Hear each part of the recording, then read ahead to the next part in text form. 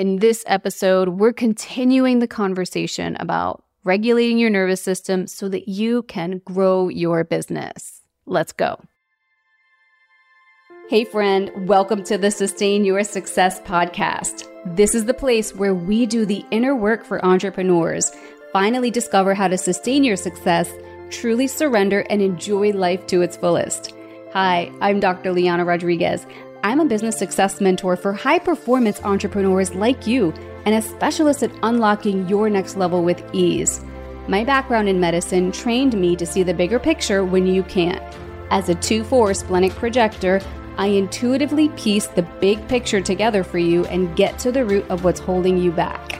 It's time to finally create a sustainable, energetic strategy for your business and biotune your way into a balanced masculine and feminine flow. So grab your headphones and your favorite drink. It's time to upgrade your mindset and truly enjoy your next level of success. As we dive into today's conversation on growing your business by regulating your nervous system, I just want to say that this is a rabbit hole. There are a ton of things that can help you create a safe environment for your body. And also, there are ways for you to be more resilient with your zone of genius and your zone of high performance. I'm only going to be touching on just a few choice things that are going to help you move yourself ahead that you can actually start doing today.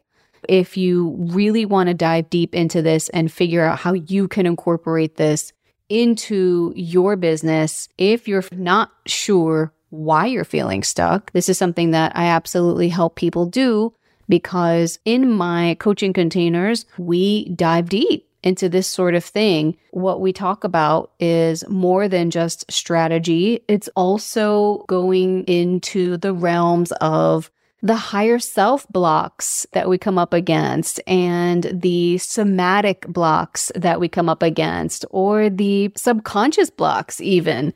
So if you feel like you're coming up against things that are feeling vague and you're not sure how to get unstuck from where you're at to try to grow your business, this is my jam. My human design type is a splenic projector. So this is my jam to absolutely help you pull out of the weeds and get that 10,000 foot view for clarity so that you can know what you need to do to keep moving to grow your business. All right, so back to this conversation about growing your business by regulating your nervous system. If you've been listening to the last couple of episodes, you've heard me say that it's important to create a safe environment for your body as well as your brain so that you can show up more fully and authentically and have a more resilient and regulated nervous system so that the high performance and your potential for performance can be what you want it to be. Now, I talked about in the last episode how to create a safe environment for your body to feel safe so that your body can relay sensory information to your brain to let it know that there's no threatening situation going on. While you may feel a little pressure or a little stress under performance, it's not a life or death situation. Because we actually do want to be in a little bit of that sympathetic overdrive. We do want to be a little bit in that fight or flight mode so that we can get mobilized, because that's what gives us that go-getter, high performance, kind of bring it energy, right? Some people call it like being in masculine flow or masculine energy. But then we also want to be in that lean back energy, right? So it has to be really a nice mix of both. And there's a zone that mixes the two, right? There's a zone where you can be resilient and bounce back and forth in between the two states. When you create a safe environment for your body, it's also important to create a safe environment for your mind, for your brain. Sometimes we have to feed our subconscious some information, and we have to feed our conscious mind information as well, that things are okay and that things are happening. And sometimes we have to remind ourselves of things because it's easy to get stuck in negative loop thinking. So when it comes to creating a safe environment for your mind, the first thing that I like to do is actually do what I say I'm going to do. Basically following through on my intentions. Like if I have an intention to do something, I'm going to keep that promise to myself. Now, I'm talking about the really big things. So if you have a to-do list of 1,000,000 things and you need to prioritize them, make sure that you follow through on the things that are a true priority. So when it comes to growing your business, the things that are priorities would be profit-producing activities. And something that's not a profit-producing activity for me in the past was mucking around in things like Canva to play around with colors and palettes and fonts, because truly I was trying to make myself busy and do things in the guise of moving my business forward, but it wasn't actually profit producing. For me, what was profit producing was booking myself for speaking engagements, putting myself out there on social media, doing Facebook ads, or making sure that I'm building relationships and networking with other people that would lead to someone landing in my office for an initial consultation or getting on a discovery call. So I had to make sure that my to-do list prioritized things that were profit producing, and the things that were on the top of my to-do list, the most important, I had to make sure that I was actually following through. So when you do what you say you're going to do, it's feeding your mind the information that you are getting shit done. So your body and your brain can now trust you. If you've been through burnout before, there's this broken relationship between your body and your mind, because your mind has been driving your body through the ground for so long, and your body doesn't want to go there anymore. You have to actually make amends with your body and let it know that I'm going to do this thing.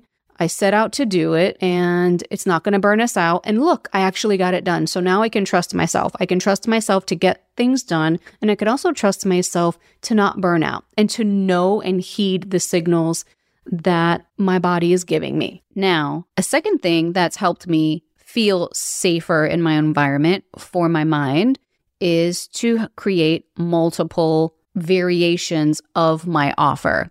So for example, if you're a coach, a practitioner, and you have something like a 12-week program that you work with people in, let's say it's a one-to-one type of program, or even if it's a group, if you aren't able to really get people to join like your 12-week program, what I've done is actually have multiple variations of it. So I've taken that 12-week program and even offered it as a snippet of 4 weeks. They don't have to commit to the full 12 weeks. They're just committing to 4 weeks. It's a smaller transformation, granted. However, it feels more comfortable for them. And if they feel more aligned with taking that sort of action, it actually becomes a win-win situation all around.